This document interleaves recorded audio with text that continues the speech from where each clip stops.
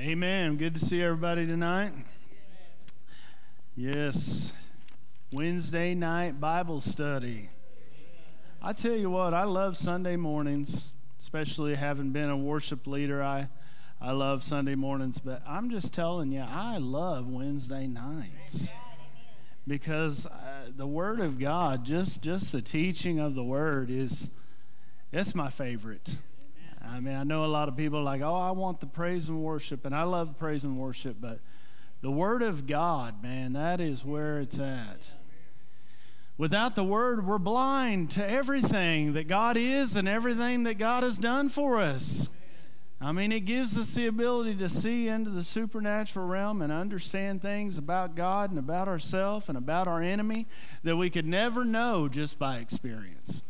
And so I just wanted to kind of, I just preface this that we need to be expecting and drawing on the teaching because I don't have anything to give you. I'm coming up here depending on the Holy Spirit that He's going to use this vessel because there's nothing special about the person who gives the word.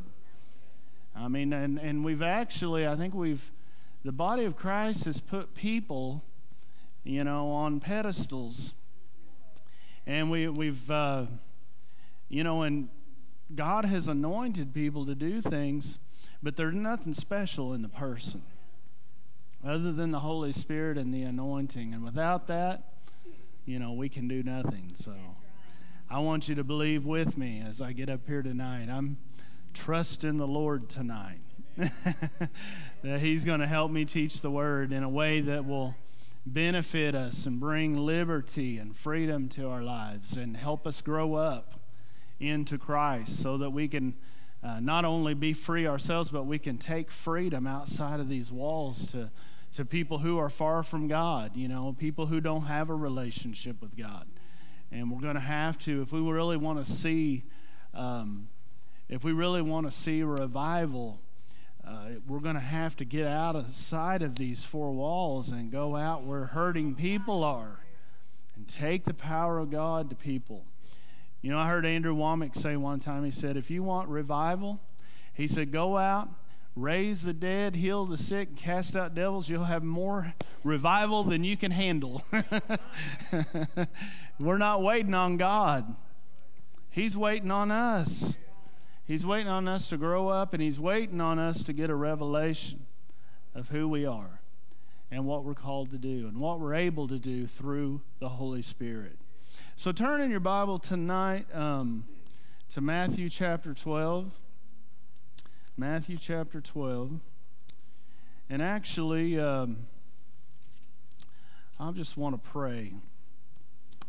Hallelujah. Father, we just give you praise tonight. Just join in with me. We just give you praise tonight. We're so thankful for your goodness in our lives. We just thank you for all that you've done for us. We thank you, Father God, because of your great love, that you sent your only Son to die in our place so that we could have our sins forgiven and that we could have access, Father God, back into your presence. I thank you, Father God, that you've justified us in your sight, that you cleansed us by the blood of Jesus, that you sanctified us and set us apart as a place for the Holy Spirit to dwell. And we just thank you for that, Father God. Holy Spirit, we thank you so much. We honor you, Holy Spirit. We thank you so much for your ministry to us. Holy Spirit, I'm so thankful that Jesus said that it would be better for us, to our advantage, that He go so that you could come.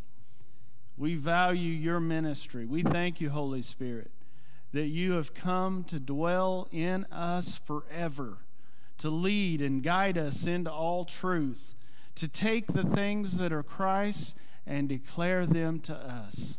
We just give you praise, God, in the name of Jesus. Amen. Amen. Hallelujah. So in Matthew chapter 12, we read this scripture last week. It talks about when an unclean spirit goes out of a man. And I just was thinking about how that in our modern world, so many things that are actually directly caused by demonic activity have just been explained away as natural or psychological issues. But that is not the way that Jesus saw them. In fact, in modern medicine, in Western medicine especially, Western medicine doesn't seek to heal people. It manages disease. And the reason why is because they don't know where sickness and disease comes from.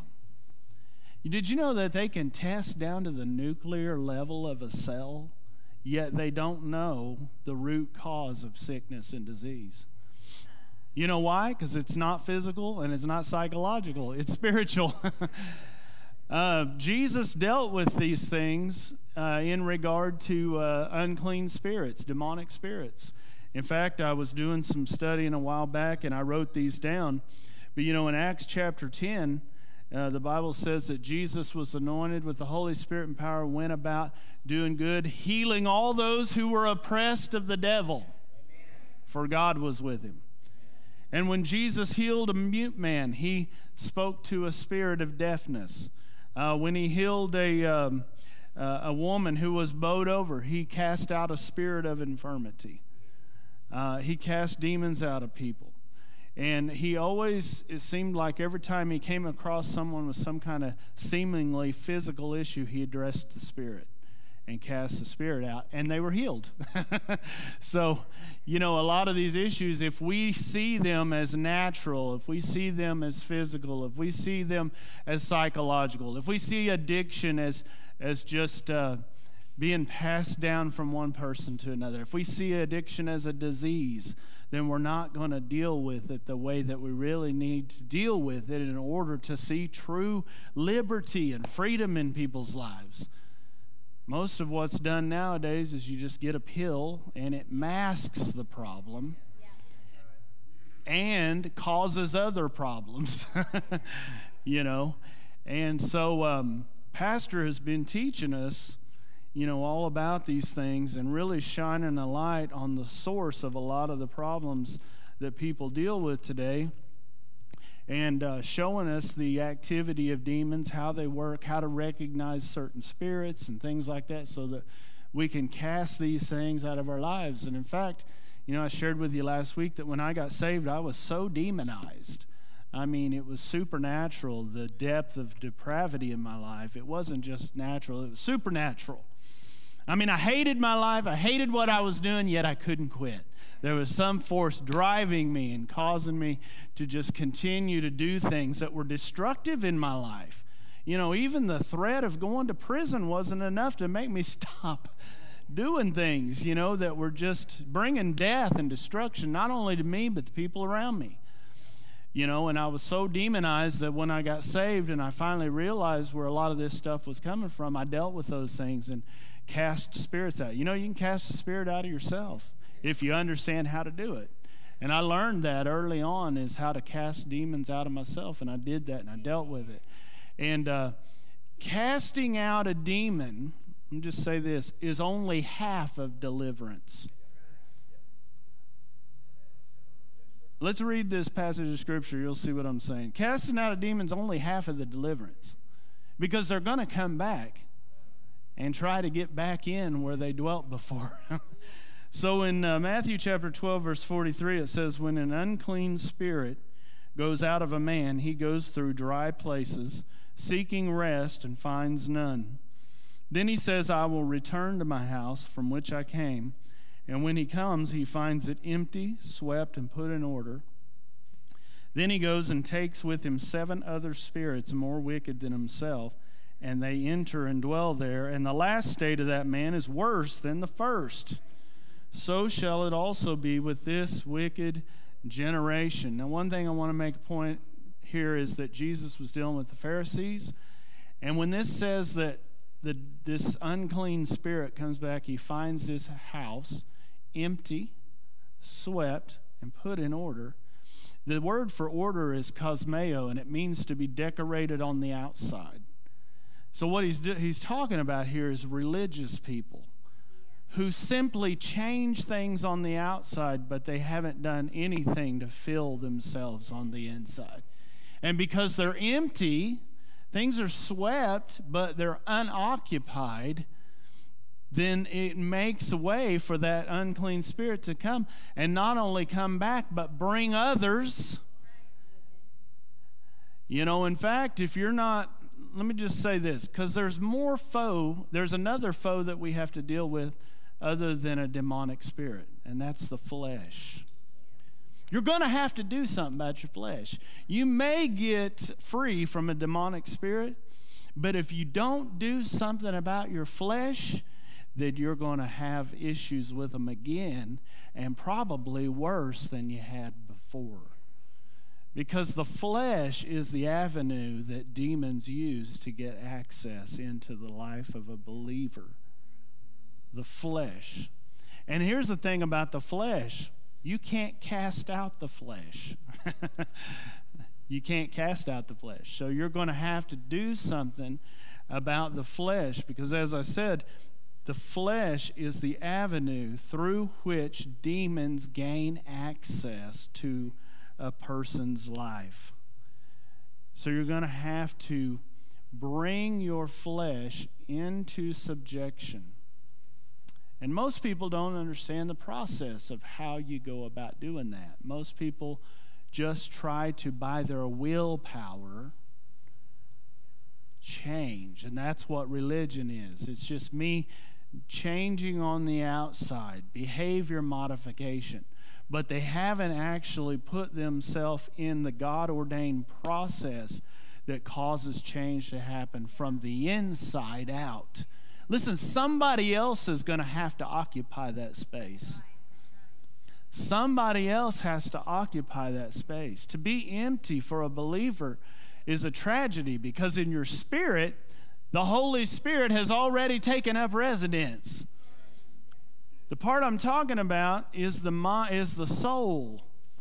Is the soul. And if you cast a demonic spirit out, but yet you don't feel that person doesn't feel themselves with the Spirit of God, the grace of God, the knowledge of God, the fear of the Lord, then he's empty and open and available for demonic spirits to come back, and not just one, but more, to where that person ends up worse off than they were. So I remember whenever those demons got cast out of my life, and luckily I was so at the end of my rope in my life that I was desperate. And I think a lot of believers just haven't been desperate enough, for freedom. Because here's the thing, a lot of people say, well, what are you willing to do to get what you want? Now, I got a better question for you. What are you not willing to do to get what you want? Because that's what happens is people realize, oh man, I'm going to have to put some effort out here. And then they're like, but I'm not willing to give up this or this, and that gets in the way of what's most important. But I abandoned everything. I'm just telling you, I'm not bragging about it. I'm saying I was so desperate for freedom. I was so at the end of my rope. My life was so destroyed that I was so far down that I had only one way to look, and that was up. I mean, some of us are harder headed than others, I mean, I had to get so far down before I actually was, my pride was beat down enough that I was able to humble myself and really, cry out to the Lord and be willing to do whatever it took to continue in that freedom. Because that's the key, is once you cast demons out, you're going to have to now learn to walk in that freedom. You're going to have to learn how to walk in the Spirit of God, because only the Spirit of God can subdue the flesh and shut the doors on demonic activity in your life. Amen. And so I learned about, I started realizing that some of the ways that demonic spirits got access to me was through, of course, the drug addiction. But I just thought it was, I didn't see it as demonic until afterward. I realized how demonic it was. But, Sorcery in Galatians chapter 5, verse 20 is the word pharmakia in the Greek, which is where we get the word pharmaceutical. I'm telling you, there's a lot of even legal drugs can give access to demons. I know people who have got put in, I don't even know why I'm talking about this, but anyway, I've known people who got, had an issue, got on pain pills, and their whole life was destroyed by them. And you say, well, it was a prescribed drug. It still can be abused and can be an access point if the flesh is not in subjection to the Spirit of God. And so we have to fill our soul, we have to fill our heart with God, with the knowledge of God, with the fear of the Lord, with the Spirit of God, with the grace of God, the power of God, so that we're not empty and given access to demons back into our life. I'm just kind of trying to feel my way where I'm going now. And so after that happened, I was blessed enough that, Rhonda's uncle was teaching Bible study, and we were going and learning so many things. And, he really encouraged the continuing in the Word of God. What Jesus said was that if you continue in my Word, then you're my disciples indeed, and you shall know the truth, and the truth will make you free. So you may cast out a demon, but then you're going to have to get the truth and walk in truth in the light of your redemption if you're going to stay free. Because you're going to have to bring the flesh into subjection so that the flesh isn't opening doors and giving access to demonic spirits for them to be able to come in and wreak all kinds of havoc in your life. The flesh manifests in a whole lot of different ways.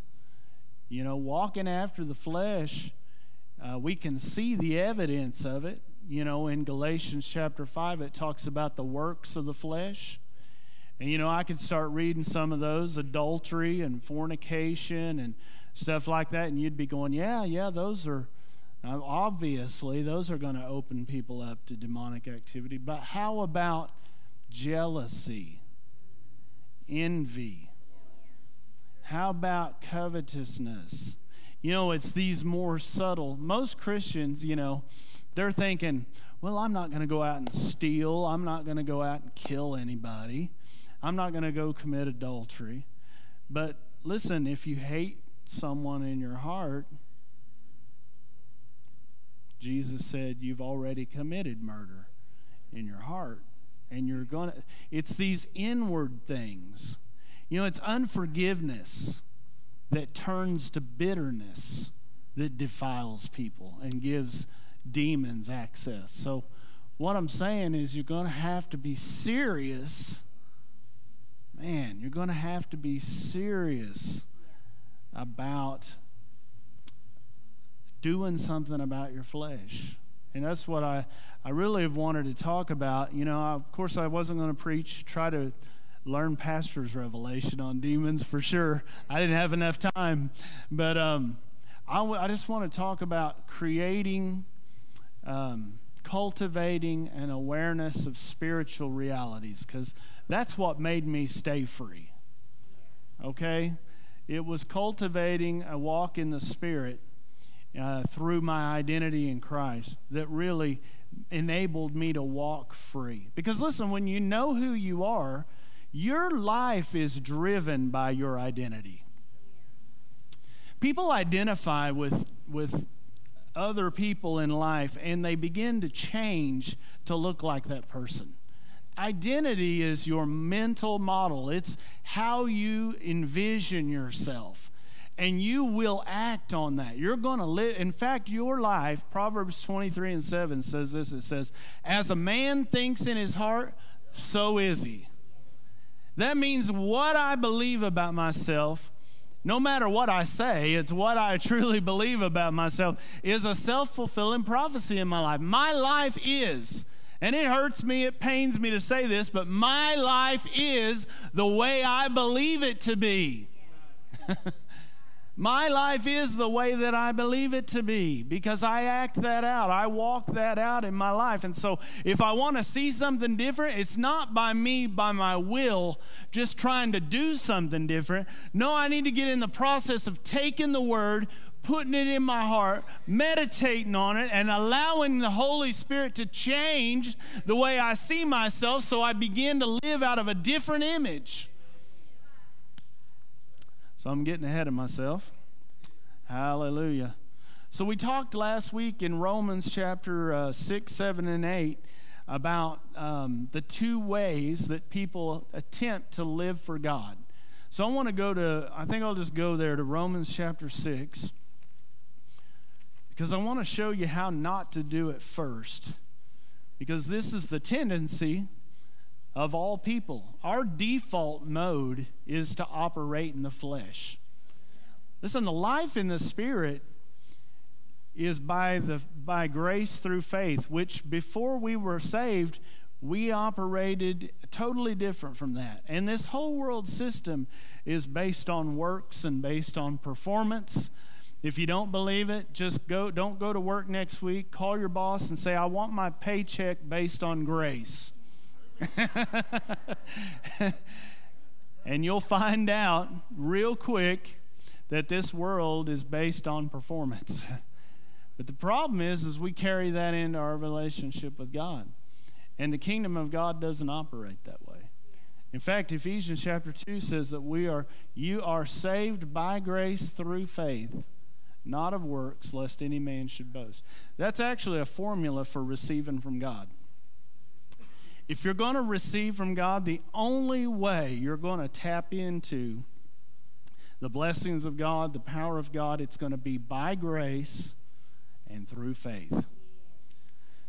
Grace is what God did for you, independent of you. In fact, get this, he didn't even ask your permission. He just did it. In fact, he did it before you were ever born. It is what God did for us through the death, burial, and resurrection of Jesus. That's what grace is. Faith is when you hear what he's done and you respond to it positively in belief. So by grace through faith. But most people are trying to do stuff to get God to do something. Not you guys. It's the people watching online. They're the ones that are needing to hear this. Not you guys. But so many believers think, oh, if I do this, then God's going to do this. And that's absolutely false. In fact, his works are finished. Only from the finished works of Jesus can you even have faith. Faith comes by hearing, and hearing by the rhema of Christ, by a rhema word, a revelatory word about what Jesus accomplished for you by grace. That's when faith comes. When I hear it, I believe it, I go, man, I believe that. Wow, I see that. I'm seeing it in my life. Now I've got faith to act like I'm healed. Now I've got faith to speak out the same things God has said about me. Even in the midst of contradiction. Even when there's no evidence yet. If I have faith, I'm going to say it even if I don't see it. And when I begin to say it, even when I don't see it, then I'm going to begin to start seeing it operational in my life. The spirit of faith is that I believed and therefore I spoke. Amen, amen. But see, so many people, they operate opposite of that. They operate based on a performance-based relationship. You know what's wrong with that? I'm trying to put God in debt to me. I'm trying to do something to where he's going to owe me something. See, that's arrogant. And it actually it reveals our unbelief, because it shows that I have not yet believed that he already did everything. And so in Romans chapter 6 and verse 14, he's talking about two manners of life. And we're going to see 4 scriptures over the next 3 chapters that reveal these 2 ways. These are 2 different ways that people attempt to live for God, and one's wrong. And one will give you actually the opposite results. And that's why you'll see believers who are going, let's just take healing for an example. I don't know why God's not healed me yet. I go to church every time the doors are open. I pay my tithes. I do this, I don't do that. And you just told me why you haven't received your healing yet, because you've told me everything you're doing. You haven't said anything about what Jesus did. That shows me that you don't have a revelation of grace and faith, that you're trying to perform in order to get God to respond to you. And we can't do that. When we do that, we're going to get the opposite result, because you know what you get when you operate like that? You get what you deserve. You get what you deserve. But when you operate by grace through faith, you get what Jesus deserves. Amen. I learned long ago that I don't deserve much, and I want a lot. I don't deserve much, but I wanted a lot. And when I found out that Jesus got it all for me already, I thought, well, I'll just get it through him. That's the best way. Because listen, I grew up thinking that I had to perform to get God to do something for me. That was one of my big issues, is I didn't know how to properly relate to God. And so I thought that I had to do things. I had to qualify myself. Anybody ever been in that boat? You're trying to qualify yourself for something. The Bible says that he qualified you to be a partaker of the inheritance of the saints in light. In light means in revelation, in understanding. That's how we partake. But he already qualified you for it. But if you're still trying to perform, it shows that you don't understand that you've already been freely given all things through him. And so in Romans chapter 6, verse 14, he says, "For sin shall not have dominion over you, for you are not under law, but under grace." The opposite, you could say that, reverse that, and it would say this. It would say, "For sin shall have dominion over you if you are under law and not under grace." Oh, man. And you can take this word sin in the book of Romans 49 times, 47 out of 49 times is a noun. It's not talking about an action. It's talking about sin, the nature of sin.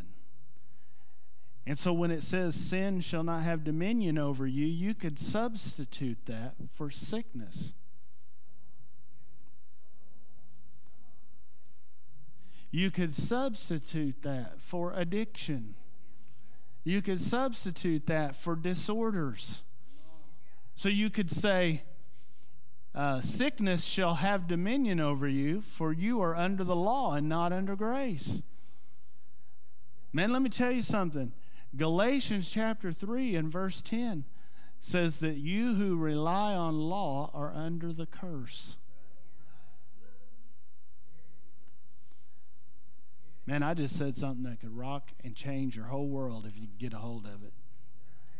In Proverbs it says that the curse without a cause will not come. And in the New Testament, in the book of Galatians, chapter 3, verse 10, I just quoted it, it says that the curse comes when a person lives under law. Man. Romans chapter 4, verse 15 says that the law works God's wrath. Did you realize that? The law was never given to make you free. The law was given to reveal to you that you're a slave to sin. It was given to show you your guilt, and it was given to condemn you so that you would quit trying to save yourself and you would throw yourself on the mercy and the grace of God presented and provided to you through Jesus Christ. And you would despair of ever trying to earn or qualify yourself for anything in the kingdom of God, because it shows you you can never produce the righteousness of God by yourself. But if you don't live under grace, if you don't know how to live under grace, sin shall have dominion over you. Sickness will have dominion over you. Disease, addiction, fear, maladies of all kinds, disorders, these things will, and no wonder the body of Christ, no wonder the body of Christ has had so many of these things. Just overwhelming the saints. But when we learn to operate under grace, sickness shall not have dominion over you, for you're not under the law, but you're under grace. Addiction shall have no dominion over you, for you're not under the law, but you're under grace. Fear shall not have dominion over you, for you're not under the law, but you're under grace. What's it mean to be under grace? What's it mean to be under grace? It means that I am living and operating by a power that I'm not producing. It means that I'm living from and energized by a power that's not coming from within myself. Look at Romans chapter 7 and verse 6. This is carrying on this same thought. It says, "But now we've been delivered from the law, having died to what we were held by, so that we should serve in newness of the Spirit and not in the oldness of the letter." 2 Corinthians chapter 3 says this, the letter kills, but the Spirit gives life. See, how you're living for God is going to determine the results that you get. And many well-meaning people not understanding the proper way to relate to God and to walk out their sanctified life have operated under law rather than under grace. And they're going, why is all this happening to me? When I see that the Bible says that my reality should be different than what it is.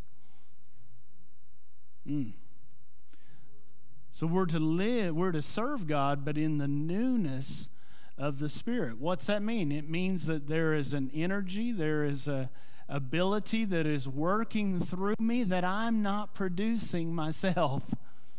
In fact, the law is not of faith. I just got through telling you that the only way, the formula for receiving from God is by grace through faith. Galatians 3 and 12 says this, "For the law is not of faith."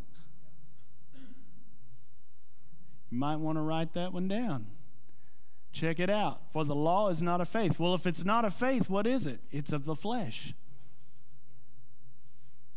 If you are operating in law, you are automatically operating out of your flesh. Okay? So turn over to Romans chapter 8 and verse 2. Romans 8:2, it says, "For the law of the Spirit of life in Christ Jesus has made me free from the law of sin and death." I want to make sure that you're seeing it. Are you seeing the correlation between these scriptures? Law, grace, letter, Spirit, the law of the Spirit of life, the law of sin and death. These are two different ways and two different results that you get when you're trying to live for God. Listen, the law of sin and death is still in operation in the world, obviously. But a believer has access to a law that supersedes the law of sin and death. It's the law of the Spirit of life in Christ Jesus. It's kind of like, and I know you've probably heard this explained before, kind of like gravity and the law of gravity and the law of thermodynamics. The law of gravity doesn't cease to operate, but the law of thermodynamics supersedes the law of gravity. And that airplane that's filled with 100 people, huge airplane, is able to override the law of gravity and soar through the air.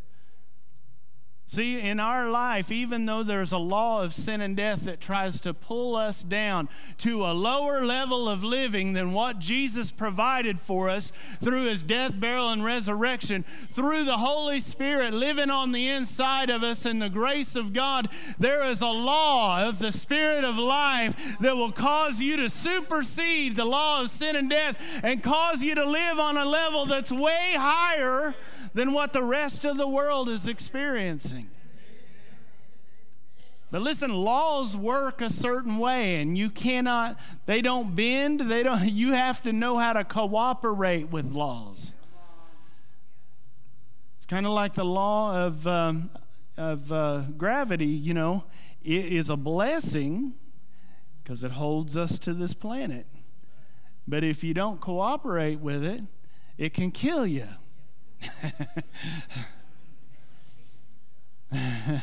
Kind of like the law of electricity. We got cool air in here. We got lights. We got all these things that the law of electricity provides for us because we know how to cooperate with it. But listen, if you don't know how to cooperate with it and you do electrician work the way Bob does, he said that's where his hair went. No, I think your hair just raptured early. You just got to heaven before the rest of you. No, but listen, if you don't know, what I'm saying is if you don't know how to cooperate with the law of electricity, it can kill you. Listen, there's a law of sin and death. It'll kill you. There's a law of the Spirit of life in Christ Jesus that can be a great blessing to you if you learn how to operate in it. Amen. So let's look at Romans 8:5. So we're still there in Romans chapter 8. Romans 8:5, it says this. It says, for those who live according to the flesh. I like the King James better because it just really, I can see better what he's saying. It says, for those who are after the flesh. Those who are after the flesh set their minds on the flesh. Yeah. Those who are after the Spirit, the things of the Spirit. See how that, those who are after the flesh means those who are living after the energy of the flesh. They're living their life by the energy of what's in their flesh. And listen, your flesh is fallen. Your flesh can never produce fruit unto holiness. Your flesh can never produce liberty from sin. Your flesh can never produce freedom from sickness and disease and addiction. Listen, I fought with all of my might from my flesh to overcome addiction, and I could never overcome it. Listen, you want to know how strong the power of this demonic stuff was in my life? I went to a rehab class for 2 years for drugs. And I stayed clean the whole time. You know why? They gave me a UA every time I went in there. And I didn't want to go back and stay in jail. So I stayed clean. I'm not saying that I did it.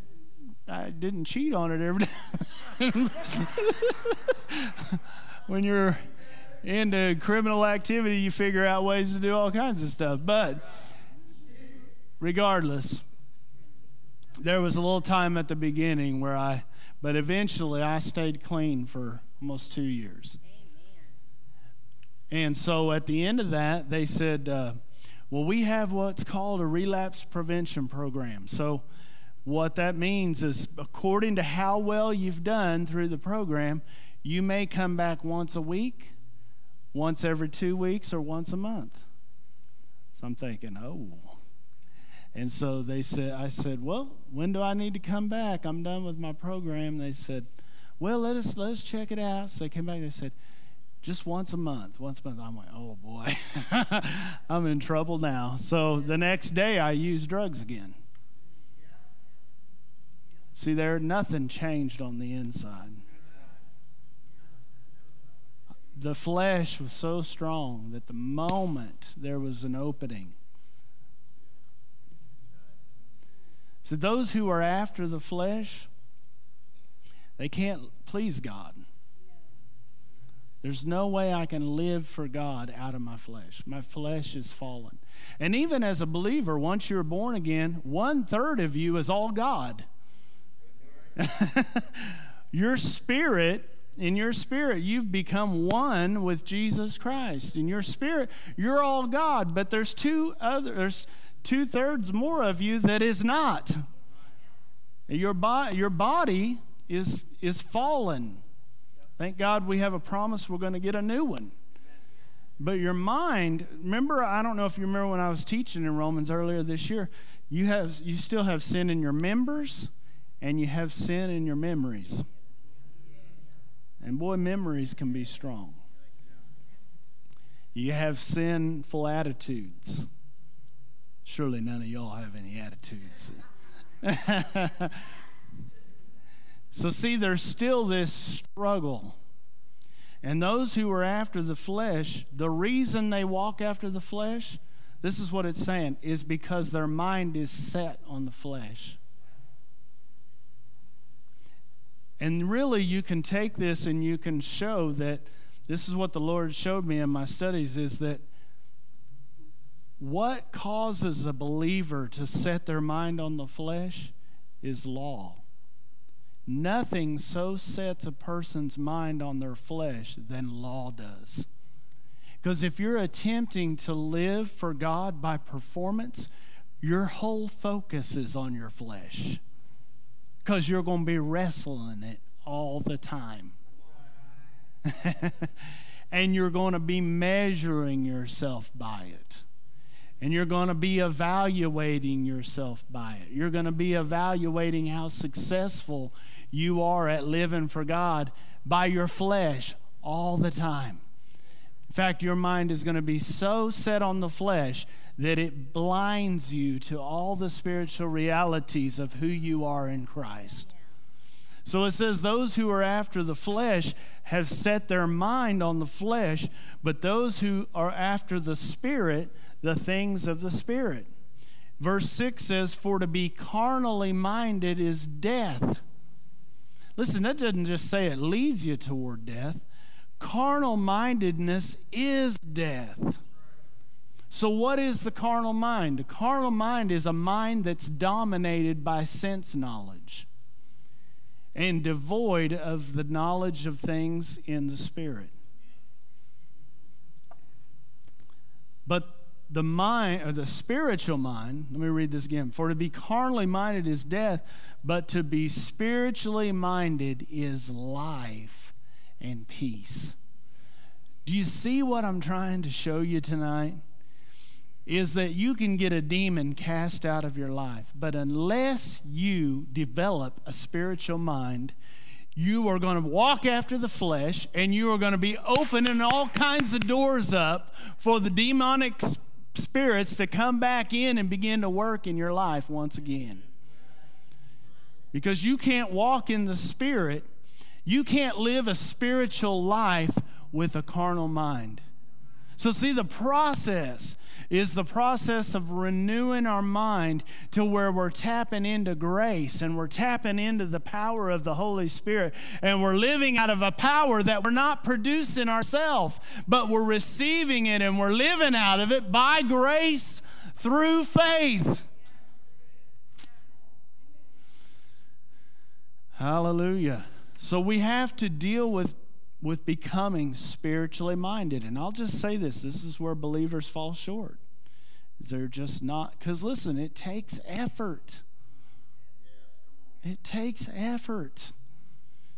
It's not easy like sitting down in front of the TV and turning on, grabbing the remote and just amusing yourself with television, which I've done.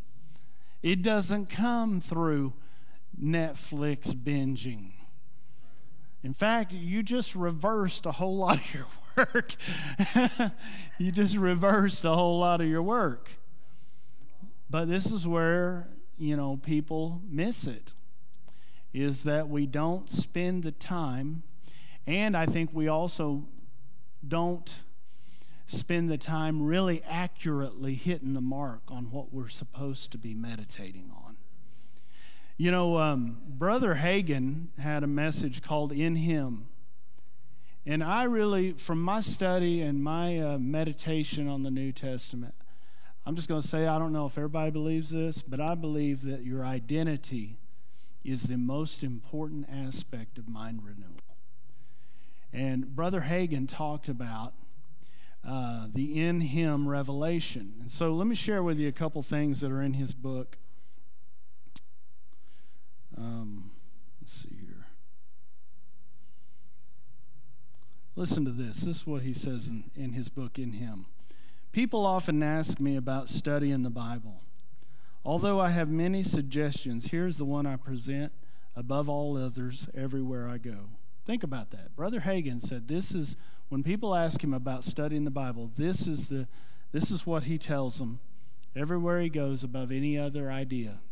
He said, as a Christian, as a believer, read through the New Testament, primarily the epistles. The epistles, you see, are the letters written to you, the believer. They are written to the church. And as you read, look for all expressions such as in Christ, in Him, in whom, and through Him. These reveal to us our identity through our union with Jesus. They reveal to us who we truly are. Who you are is not who I'm looking at. You're a spirit being. I'm seeing your body, and when you say amen, I'm hearing the psychological part of you, soul part, but I am not seeing the real you. The real you is the spirit. He's the hidden man of the heart, as Peter put it. It's the unseen part of you. That's the real you. That's the part that matters. That's the part you're going to have to get acquainted with. That's the part of you that will define your identity and cause you to live on a level that's higher than this natural and physical existence. That was the revelation I got when I stood up and I said, I'm not a drug addict. I'm not an alcoholic. This is not who I am. I discovered another reality that was right here all along. I discovered a gateway of God. I discovered a gateway of heaven. Man, I don't know if you remember Jacob's ladder. You remember the story about Jacob? He falls asleep. He has a vision. He sees a ladder from heaven to earth, angels ascending and descending on the ladder. And when he wakes up the next morning, he said something very profound. He said, this is the gate of heaven, and I didn't even realize it. Why? Because only through revelation can you understand spiritual realities. You can be blinded to it. And the devil will lie to you and cause you to live out of a fallen identity. And you will live out of a fallen version of yourself if you don't get a revelation and understand who you truly are in Christ. The devil will cause you to live out of a fallen identity. In fact, a whole lot of what we see, a lot of changes and things that people do to their bodies and stuff, you know what that is? It's worshiping a distorted image of who you are. It's worshiping a distorted image of yourself. I'll just say it again. That's what it is. It's having an image that you have seen, that you identify with, that you worship, but it's not actually who you truly are. Gosh, I don't know if I'm communicating that clearly, but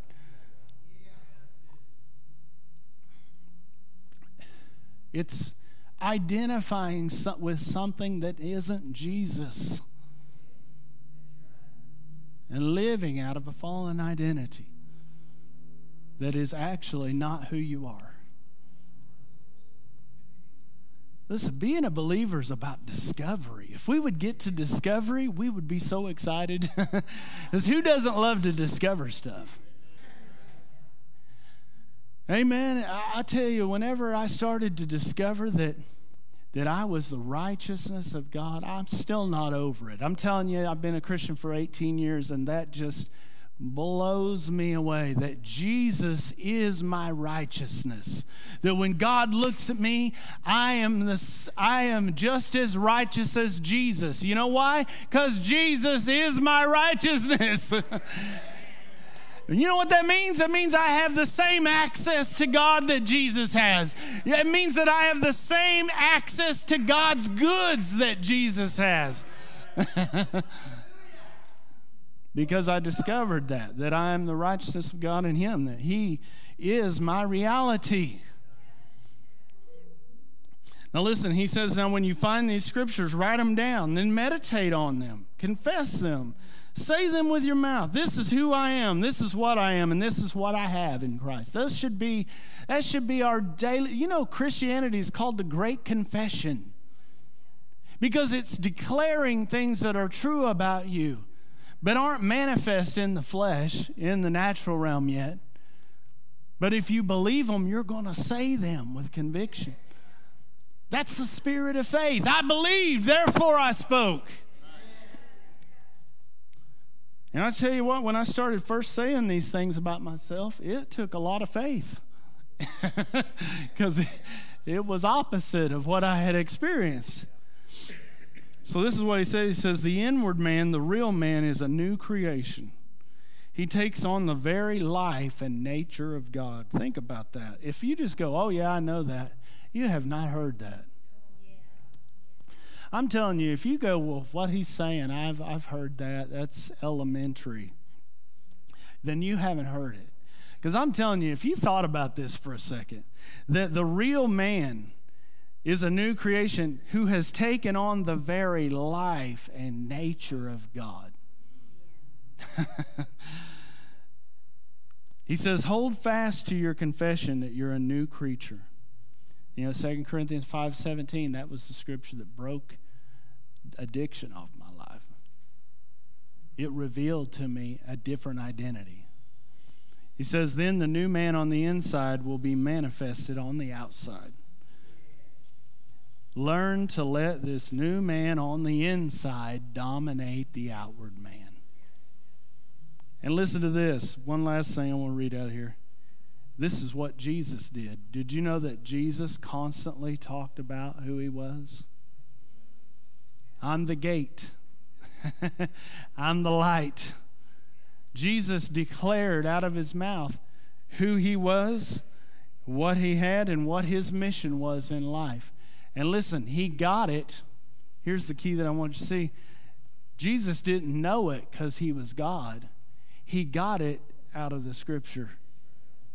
He discovered who he was in the Word of God. And if you're going to walk and live like Jesus did, you're going to have to discover who you are in the Word of God. Amen. Hallelujah. Turn to 2 Corinthians chapter 5. 2 Corinthians chapter 5.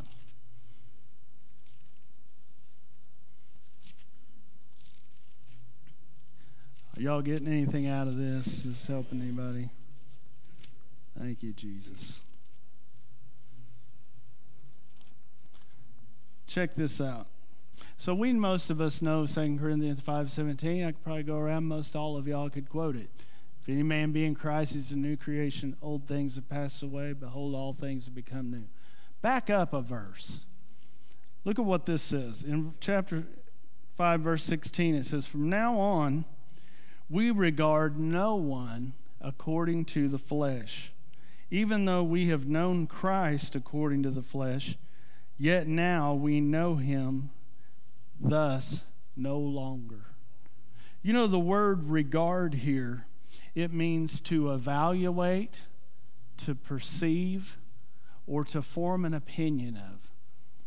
So what it's saying here is, Paul's saying, because anyone who believes in Jesus is a new creation, he said, I don't regard, I don't perceive, I don't evaluate or form my opinion of a person based on their flesh. Boy, wouldn't that change how you treat other believers? Oh, my goodness. If we discovered the treasure that's on the inside of other people, and what is that treasure? Christ. Then we would probably treat other people within the body of Christ a lot different than what we do. We would see a value within them that is beyond what we see on the outside in the flesh. And so it's easy to see that he's talking about that he didn't regard other people according to the flesh. He didn't form his opinions. He wouldn't form his opinion of Johnny on who he saw in the flesh, because he would know by revelation that there's something so much greater on the inside. And we think about that with other people. But when I was studying this one time, the Lord said to me, he said, you are not to regard anyone according to the flesh, especially you. Oh, man, because listen, I can regard someone else, not regard them according to the flesh, and still be evaluating and forming my opinions of me based on the flesh. And be locked into a carnal mind and a natural and fleshly and normal existence. To be a carnal man, Paul said, is just to live like mere men. Well, you're not a mere man. You're a man filled with the very life and power and presence and nature of Almighty God. But listen, if you're evaluating yourself and forming your opinion of yourself and regarding yourself and perceiving yourself based on who you are in the flesh, you're missing the reality of who you truly are in Christ Jesus. You're limiting yourself.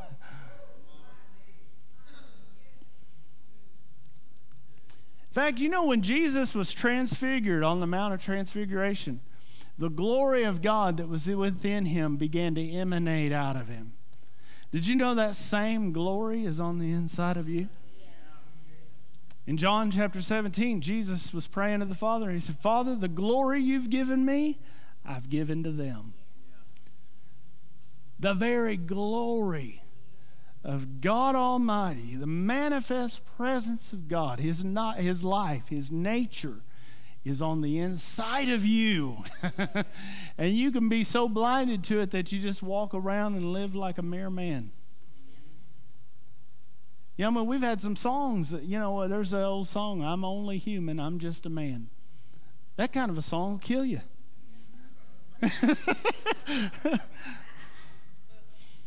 If that's a song you like, I apologize now. I'm sorry, but I'm just saying, I'm not only human. You're not only human. There's a part of you that is all God. In fact, in the next verse, he says, if any man's in Christ, he's a new creation. Old things passed away. And how many things? All things have become new. And my favorite part's the next line. And all things are of God. So all the new things about who you are now are of God. Problem is that we continue on evaluating ourselves because we're blinded to the realities of who we are spiritually through the Word of God, that the devil's able to lie to us and cause us to have a fallen identity, a distorted image of who we are, and we live that out. Because as a man thinks in his heart, so is he. You know, it says, even though we have known Christ according to the flesh. There was a time when, the disciples, they only knew Jesus according to the flesh. You know, and Isaiah said that there was nothing about his physical appearance that caused people to be drawn to him. I mean, regardless of what paintings have shown, he didn't walk around with a light around his head.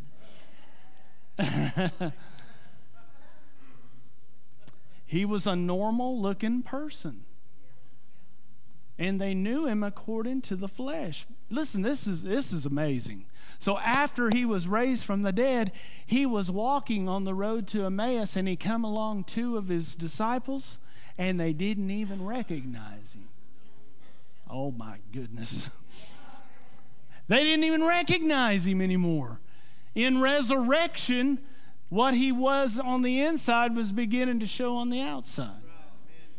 He was changed. And then whenever he was glorified, ascended back to heaven, John saw him when he was on the Isle of Patmos, and it was a whole different picture then. So much so that he fell down like a dead man. Listen, the same Christ that he saw is on the inside of you. My goodness. Man, that is amazing. Think about that. You know, John didn't say, as Jesus was, so are you in this world. He didn't say, as Jesus was. He said, as he is. Oh, my goodness. So are we in this world. How is he? Ascended, seated, far above all principality and power, might, dominion, and every name that is named. Not only in this age, but also in the one to come. He was given a name that's above all names in every realm, in heaven and on earth and under the earth.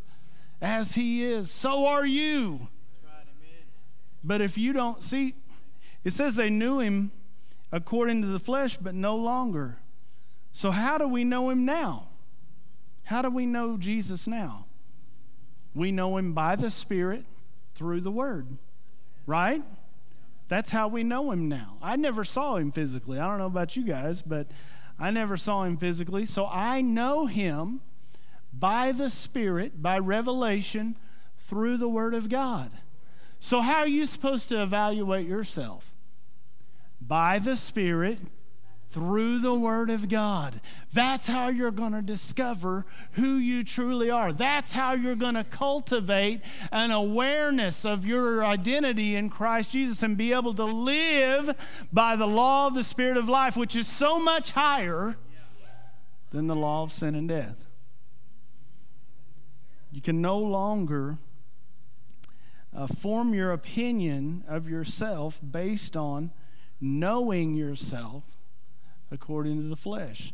So this word regard, it's the word I do in the Greek. And I just want to read you this, what I saw in the helps, Bible helps. It says, I do means to perceive. It's a seeing that becomes a knowing, okay?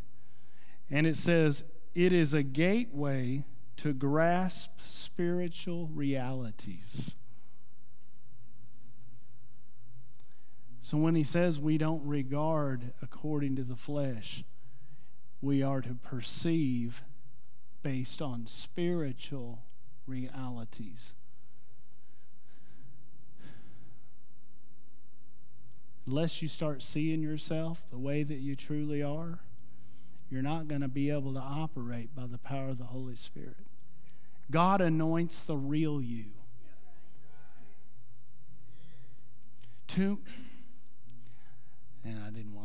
I don't want to say this. Too many believers are the great pretenders.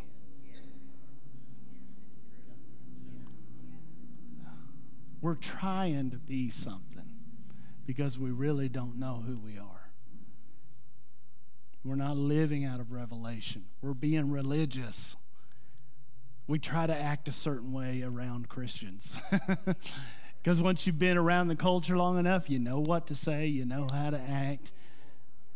But come on, there's nothing more exhausting than trying to live out something in your flesh that you really don't even believe about yourself. How about really getting a revelation and living out of an identity that allows you to live that life in joy and in peace? Because the Spirit of God is the one empowering it, not your flesh. Hallelujah. See, if we're going to walk in this, if we don't want to fulfill the lust of the flesh, we have to walk in the Spirit. Galatians 5:16. Walk in the Spirit, and you shall not fulfill the lust of the flesh. I'm telling you that to do what God is calling the church to do in the hour that's coming is going to require, it's going to require operating by the power of the Holy Spirit. Just operating, trying to live for God out of the flesh is not going to get it done. Especially in a time that's coming when there's so much opposition, so much intimidation. There's so much trying to cause us to be a certain thing or to choose certain things based on what the world wants the church to be. And if we're not founded in who we truly are in Jesus, we're going to be pushed. We're going to be pulled. We're going to be intimidated into making choices and doing things that we don't actually want to do in our heart, but because we're not operating by the power of God. Amen. But I'm here to tell you that the same Holy Ghost that worked through Jesus, the same Holy Ghost that worked through the church in the book of Acts, when they brought the sick and laid them in the street so that Peter's shadow passing by might come across them and cause lame to walk, cause the blind to see, cause the deaf to hear, cause people to pass from death unto life, cause people to be filled with the Holy Ghost and speak with other tongues, cause people to lay down their addictions, cause people to lay down their fears, cause people to rise up in boldness and courage in the face of a world that is against. We're not going to be able to do it in the flesh. We're not going to be able to do it in the flesh. But man, there's a power. There is a power on the inside of you that is so much greater. Greater is he that is within you than he that is in the world. Amen. Hallelujah. Father, we just give you praise. I just thank you, Father God, for the power of the Holy Spirit. And I just speak over your people tonight, Father God, that we would be freed from the chains and the bondages of the flesh, and that we would live under grace, that we would live by the power of the Holy Spirit, that we would allow your word to renew us in the spirit of our mind, to cause us to perceive spiritual realities and live out of the truth of who we are in Christ, that we have been raised up, that we died. Our old man was put to death, but we were resurrected with Jesus and raised up and seated at your right hand, Father God, far above all principality and power, and that sin shall not have dominion over us. Sickness shall not have dominion over us. Addiction and disorders and disease and fear will not have dominion over the people of God. In the name of Jesus. Hallelujah. Hallelujah. Well, listen, there'll be some people up here.